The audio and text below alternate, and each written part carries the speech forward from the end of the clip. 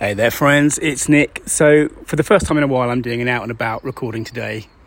We've got a family member who's in the hospital undergoing an operation, and I'm basically waiting to take them home. And I've wandered into the cemetery next to the hospital just to see an old friend, but also just to get out into the sunshine while I wait. And I've wandered into the War Graves Memorial in this cemetery, and it just reminded me of something. There's a moment I think it's in the third Cormoran Strike book by Robert Galbraith, who's really J.K. Rowling, and the detective, the Cormoran Strike detective, he's interviewing witnesses, and he's looking around this front room and he's seeing things, not only the things that are there, but the things that aren't there. And I'm sitting in front of this memorial now, and this is a memorial for the First World War, 1914 to 1918, and it says,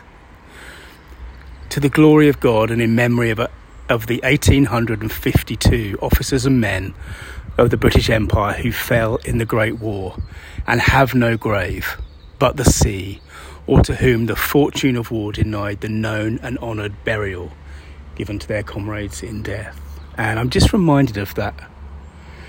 You know, we're so focused as human beings, we're so focused on what's there, what's in front of us. But as in that detective novel, as in this place where I am now, it can be just as powerful actually to look at the things that aren't there. And particularly when we're storytelling, when we're writing, when we're appealing to people who we want to influence, who we want to engage with. That idea of not just saying what they'll get, but talking about what they don't have now, talking about the negatives. It's just one of those things where taking that perspective, looking for the things that aren't there, the buried at sea, that euphemism for all those poor people who had nowhere. It's just that mind shift. It's just a different kind of thing. And I guess I'm thinking about it because I've been to visit an old friend's grave, and we've got a family member undergoing an operation, and I don't know, somehow the